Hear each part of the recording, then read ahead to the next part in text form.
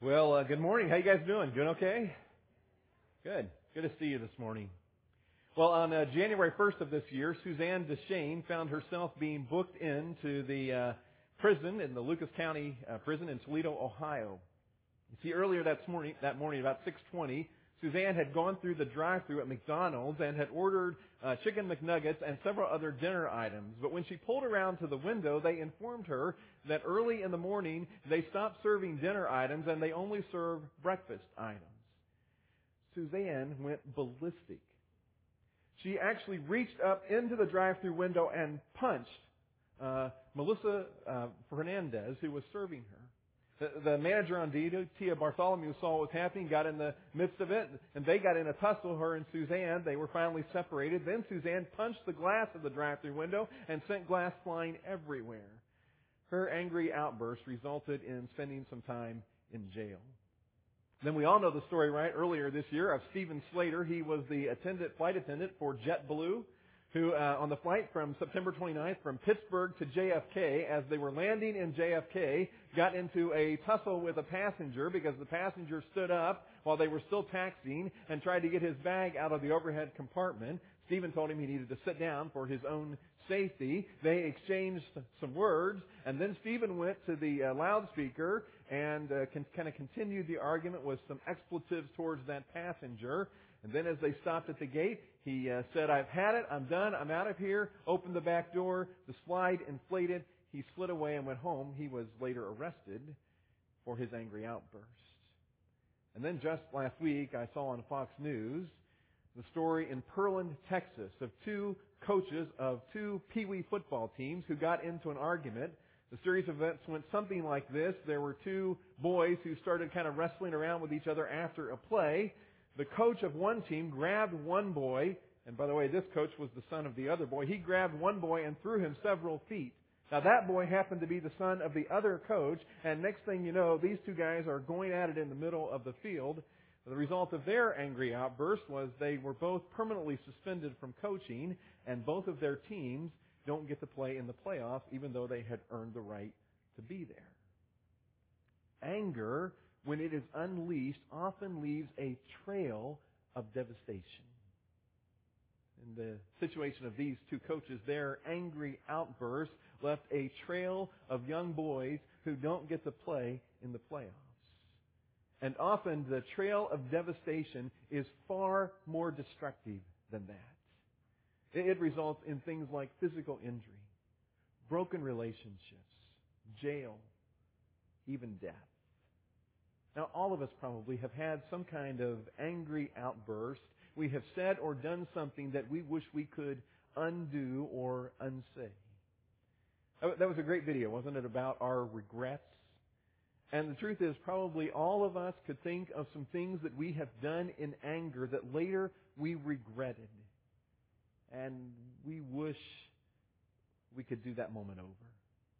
These two coaches were interviewed on Fox News this week, or one of them was interviewed on Fox News, and one of the questions that he was asked is, if you could relive that moment, would you do anything differently?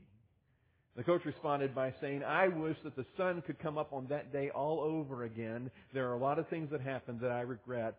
I wish I could do them over." Anger leaves a trail of devastation. Jesus addresses the idea of anger, this struggle with anger, when He was teaching His disciples what it looks like to really follow Him. And for several weeks, we have been listening in as Jesus talks about what it looks like to really follow Him as He teaches in what is often called the Sermon on the Mount. And we're in this series where we're looking at some very practical lessons or applications that Jesus teaches that can help us to have lives that look exactly like Jesus wants them to look like. Now, if you've missed a week or two, let me quickly review and kind of catch you up, and then we'll jump into what we want to talk about today. We began the very first week when Jesus invited Peter and Andrew and some other people to follow Him. And when He invited them to become His followers, the first thing He said to them is, you gotta drop your nets. In other words, there is some stuff in your life that you need to get rid of, that you need to leave behind if you're really going to follow Me. And we've said that, I believe, somewhere along the line as we look through these 8 weeks, that God is going to challenge all of us.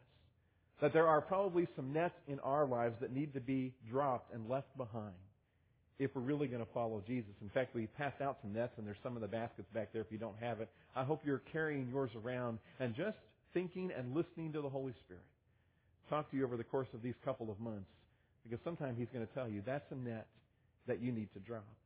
Then we also said that what it means when Jesus invited us to follow was that He wanted us to be so close to Him that we would literally get covered in the dust of His life. Our lives would begin to look exactly like Jesus wants them to look like. Then in the second week, we listened as Jesus sort of redefined for us what happiness is and how it is that in this life we can discover this sense of deep joy and peace and contentment. And last week we listened in as Jesus talked very frankly about the whole issue of lust in our lives. These are tough issues, aren't they? And you know what? It doesn't get any easier today. Listen to what Jesus teaches us about anger. We're in Matthew chapter 5, and I hope, again, you brought your Bible and you'll open it up there and mark some of these things as we talk about it. I think it's okay to write in your Bible. Maybe that bothers you, and if it does, that's okay. But take some notes right there, some things that you'll remember. Here's what Jesus says, Matthew chapter 5, verse 21, He starts. You have heard that it was said to the people long ago, "You shall not murder, and anyone who murders will be subject to judgment." Now, that's no big surprise to us, is it? We can understand that. But Jesus goes on. Verse 22. "But I tell you that anyone who is angry with a brother or sister will be subject to judgment." Jesus seems to raise the bar. Or you know what really He does? He returns the bar to where God intended it to be in the first place, by saying to us that getting angry with someone is just as wrong as murdering someone. You see, the religious people of Jesus' day had taken God's law and they had turned it into really nothing more than a bunch of ritualistic rules to be followed. And 1,300 years earlier, when God had given the law, His intention was that it would change people's hearts and not just their outward actions. And so Jesus works here to sort of realign the thinking of His listeners and really to realign our thinking to understand that God is just as concerned about the condition of our hearts as He is our outward actions. And so Jesus talks very frankly here about anger. Now, maybe if you're like me, the first question that comes to mind when you read this is something like, wait a minute, didn't Jesus get angry? Haven't I read that somewhere in the Bible? In fact, in Mark chapter 3, there is a story about Jesus. Jesus one day had another encounter with some religious leaders. And these religious leaders had kind of discovered this guy with a withered hand. And Jesus sees this guy with a withered hand, and the religious leaders are watching to see what Jesus will do because they think it is wrong to heal someone on the Sabbath. And so they're wondering what Jesus will do. Jesus sees this man with the withered hand, and he says to him, "Stand up." So he stands up in front of everybody.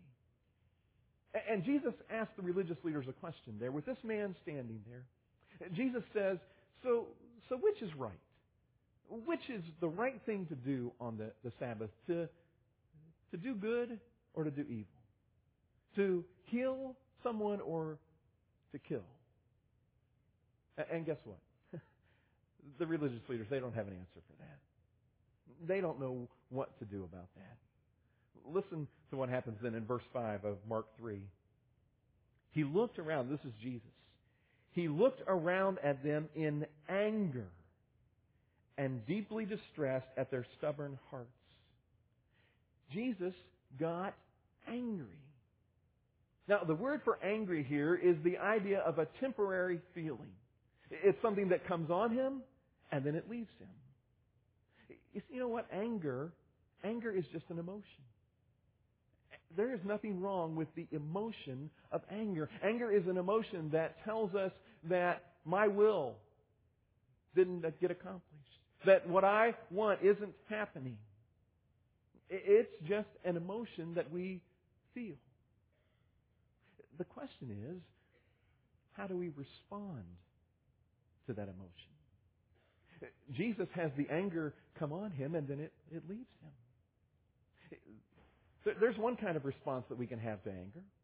In fact, this is the response that I think probably we most often struggle with. One response to anger is a very self-centered, it's all about me kind of response. It's all about my pride and my ego. I didn't get what I want, and so I'm angry. But that's not how Jesus responds here. Jesus' response is not about himself. Jesus' response is that he sees something that is above himself, and he responds to that. You see, anger towards something that is dehumanizing or abusive towards people, that's okay. And that's the kind of anger that Jesus has here. Let me try to illustrate for us today. What kind of things then would we get angry about? It seems like I see more and more stories, even here locally, about human trafficking. Often young girls that are snatched away from their families, they are drugged and they are used as sex slaves. And you know what? Stories that dehumanize somebody like that ought to make us angry. I saw a story on the news this week about a young girl, a young child, who was living, I'm not sure it was their parents or with other relatives, but they were living in deplorable conditions. Filthy house, bugs all over the place, human excrement. It was disgusting. And you know what? A child being forced to live in those kinds of environments, that ought to make me angry. There are some things that are greater than ourselves, that are an injustice towards other human beings, that dehumanize or abuse others, and those kinds of things ought to cause us to be angry. So what does Jesus do with his anger? Because that's the question. Where do we let our anger take us? Where do we go with it? What do we do with it? How do we respond? Look at what Jesus says in verse 5 as it continues. He said to the man, "Stretch out your hand." He stretched it out, and the hand was completely restored. Jesus' anger results in an act of restoration and healing. Jesus' anger results in a deed done for others that made the world a better place. Where does your anger take you? Does your anger result in an increase in peace around you? Does your anger result in the world getting better around you? Does it result in a good deed towards others? Or does your anger take you down a trail of devastation? Those are some questions that Dion Rayford probably should have been asking. This happened quite a few years ago, almost 20 years ago. He was a defensive end for the Kansas Jayhawks, big 285-pound guy, and I don't know why he was out at 2 in the morning, but he went to Taco Bell and went through the drive-thru, ordered his food, went to the drive-thru window, got his food, but when he looked in his bag, his chalupa was missing. He was in a rage. He tried literally to climb through the window of the Taco Bell drive-thru to get, I guess he was going to go in and fix it himself. But he was too big for the window, and he got stuck in there, and the window collapsed on him. When Dion was later rescued, he was also then arrested for his rage. You know, when you think about it, so many of the things, in fact, most of the things that we get angry about, they really don't matter, do they? I mean, the big spectrum of life, they really just don't matter. And yet we allow our anger about things that really aren't all that important to lead us down a trail of devastation. So Jesus goes on in Matthew chapter 5, and he talks some more about this anger, and he helps us to understand some other things about how we need to respond to our anger. He goes on to say this, beginning in verse 22, the second part of that. He says, again, anyone who says to a brother or sister, Raka, is answerable to the Sanhedrin. Now that word Raka really is hard to translate because it was really more of almost a sound or a tone of voice that would have been used. He says, anyone who says to you, you fool, will be in the danger of the fire of hell. Now, what's Jesus talking about? Well, first he says, someone who says raka, which that inclination, that tone of voice really was trying to communicate to somebody a contempt for their head or their intelligence. It would kind of be for us like saying, yeah, you're stupid. And then Jesus says, and then there is the person who says, you fool. And the Greek word there is more, which really carries the idea of a contempt for someone's heart or character. And Jesus says to have contempt for someone's heart or character is like saying to that person that I am condemning you to hell. It's like today if we would say to someone, just go to hell. What's Jesus' point? What's he getting at? Well, think about it. When you feel the emotion of anger, where does anger most often first demonstrate itself? For a lot of us, the first place that anger shows itself is in our voice, our words. That's where it comes out. Imagine you're carrying a full cup of coffee. And as you're carrying that full cup of coffee, somebody bumps into you and jostles you. What happens? Yeah, usually some of the coffee comes spilling out over the lip of the cup, doesn't it? It's the same thing in life. When we're going through life and life is full and we get bumped or jostled and we feel that sense of anger, what happens? The words come spilling out of the lip of our mouth, don't they? And Jesus says, you need to be careful.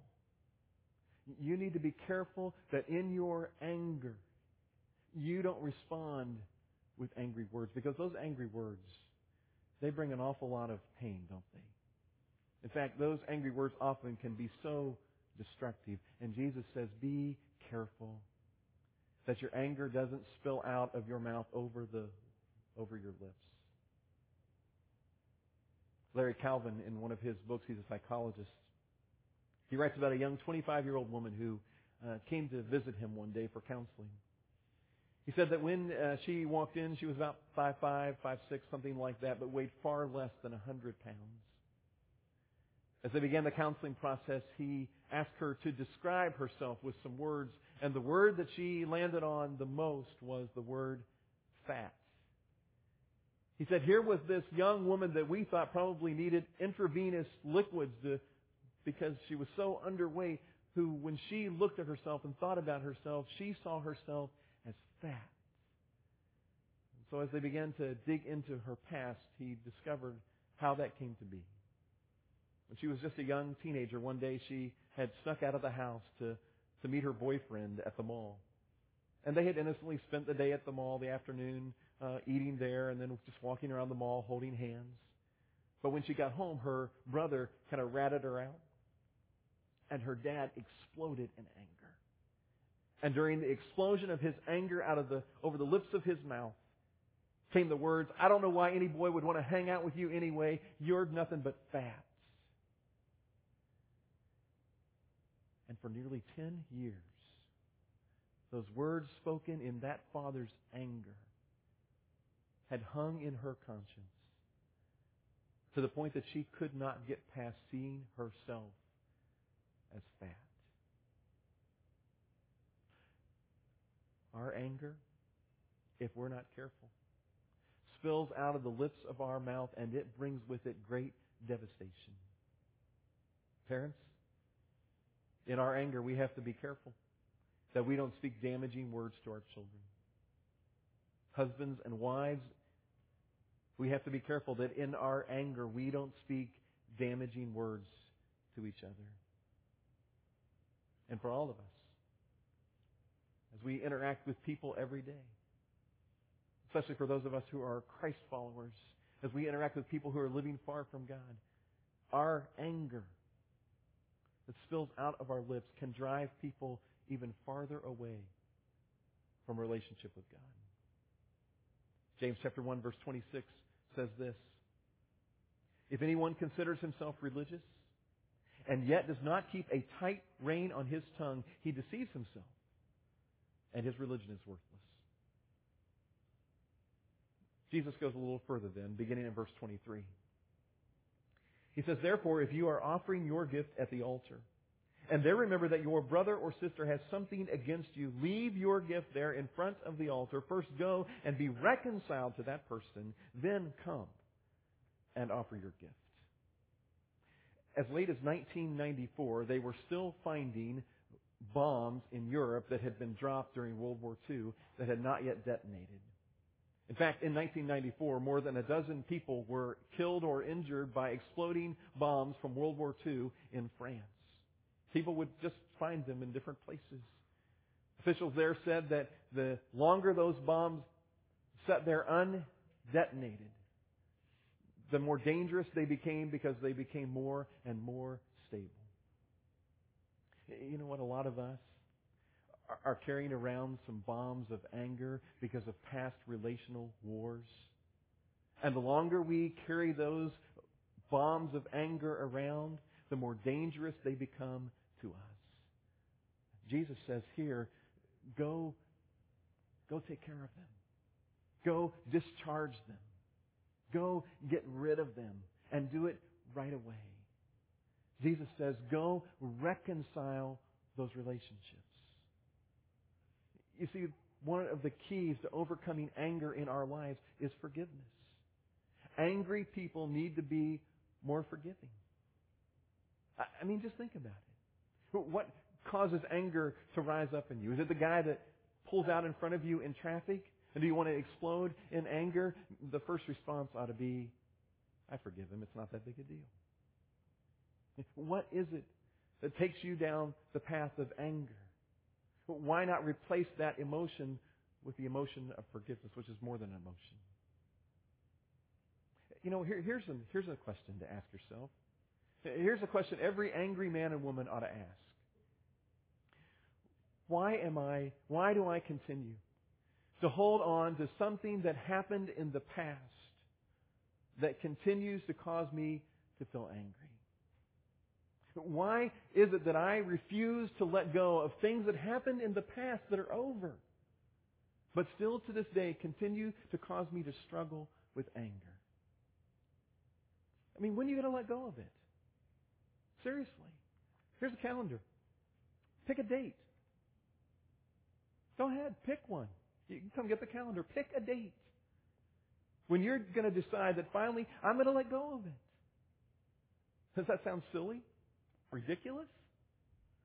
I'll tell you what's ridiculous is the fact that we continue to hold on to things that happened in the past and we let them control us in the present instead of dropping them, disarming them. And Jesus says, go right now and reconcile the relationship.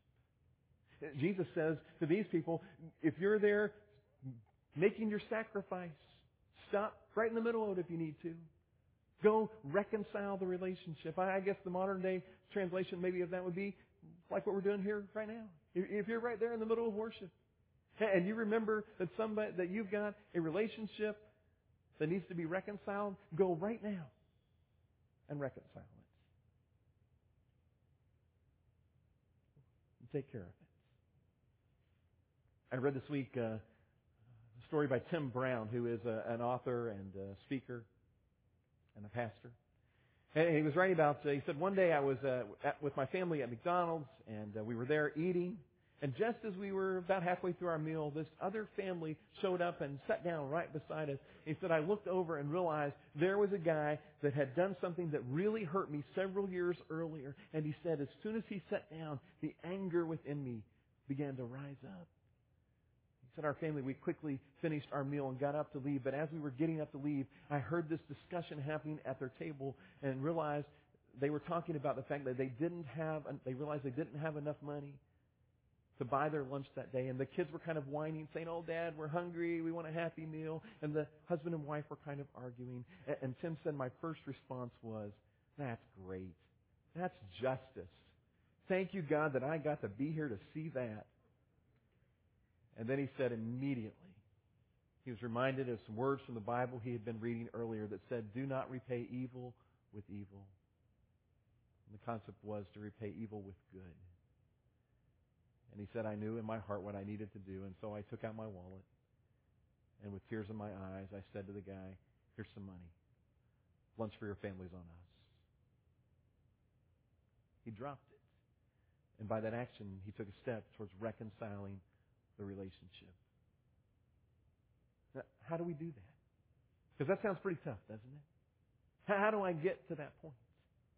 Well, Jesus taught one day how we get to that point. It's by understanding what God has done for us. He told a very familiar story. We've talked about it many times around here, of the guy who owed a government leader a lot of money, a huge debt, more than he could ever repay. And the guy basically writes the debt off. And then this very guy who just had his debt written off goes out and finds a friend who owes him just a little bit of money and refuses to write off that debt and has him thrown in prison. And the point of Jesus' whole story there is, if we would really understand the magnitude of God's grace that He has showered on us, if we were really to understand the debt of grace and forgiveness that God has shown us, the debt of our sin that we owe God, if we really understood that, how could we not be willing to demonstrate grace and forgiveness towards other people? How can I, who have been forgiven so greatly by God, not be willing to forgive others? You see, if we would all take some time every day to just reflect upon the magnitude of God's grace in our lives, maybe we'd be more willing to offer forgiveness towards others. See, grace is the doorway to forgiveness, and forgiveness is the doorway to overcoming anger in our lives. Well, Jesus goes on in those last couple of verses, and He talks about taking your adversary to court, and I don't have time to get into that today. In fact, maybe I'll blog about that this week and tell you how that relates to this story about anger. But here's the bottom line of what Jesus says. Jesus says, if you're going to be covered in the dust of my life, if your life is going to look exactly like I want your life to look like, then you got to deal with anger. It's okay to get angry about the things that I would get angry about things that are greater than ourselves. But most of the stuff that you and I struggle with anger over is not those kinds of issues. We just get angry with our brother or our sister or the person down the street over things that really don't matter in life. And Jesus says, you got to get over that if you want to live a life that looks like my life. God, this is not easy. I know there are many times throughout the week that anger rises up in me, and it's just not pretty. God, I'm sure it's true for so many people who are gathered in this room today. God, would you help us? Help us to be honest about our personal struggle with anger. Help us, God, to have a desire for our lives to look like yours and to be covered in the dust of Jesus and to move anger out of our lives. And God, it starts by being willing to forgive.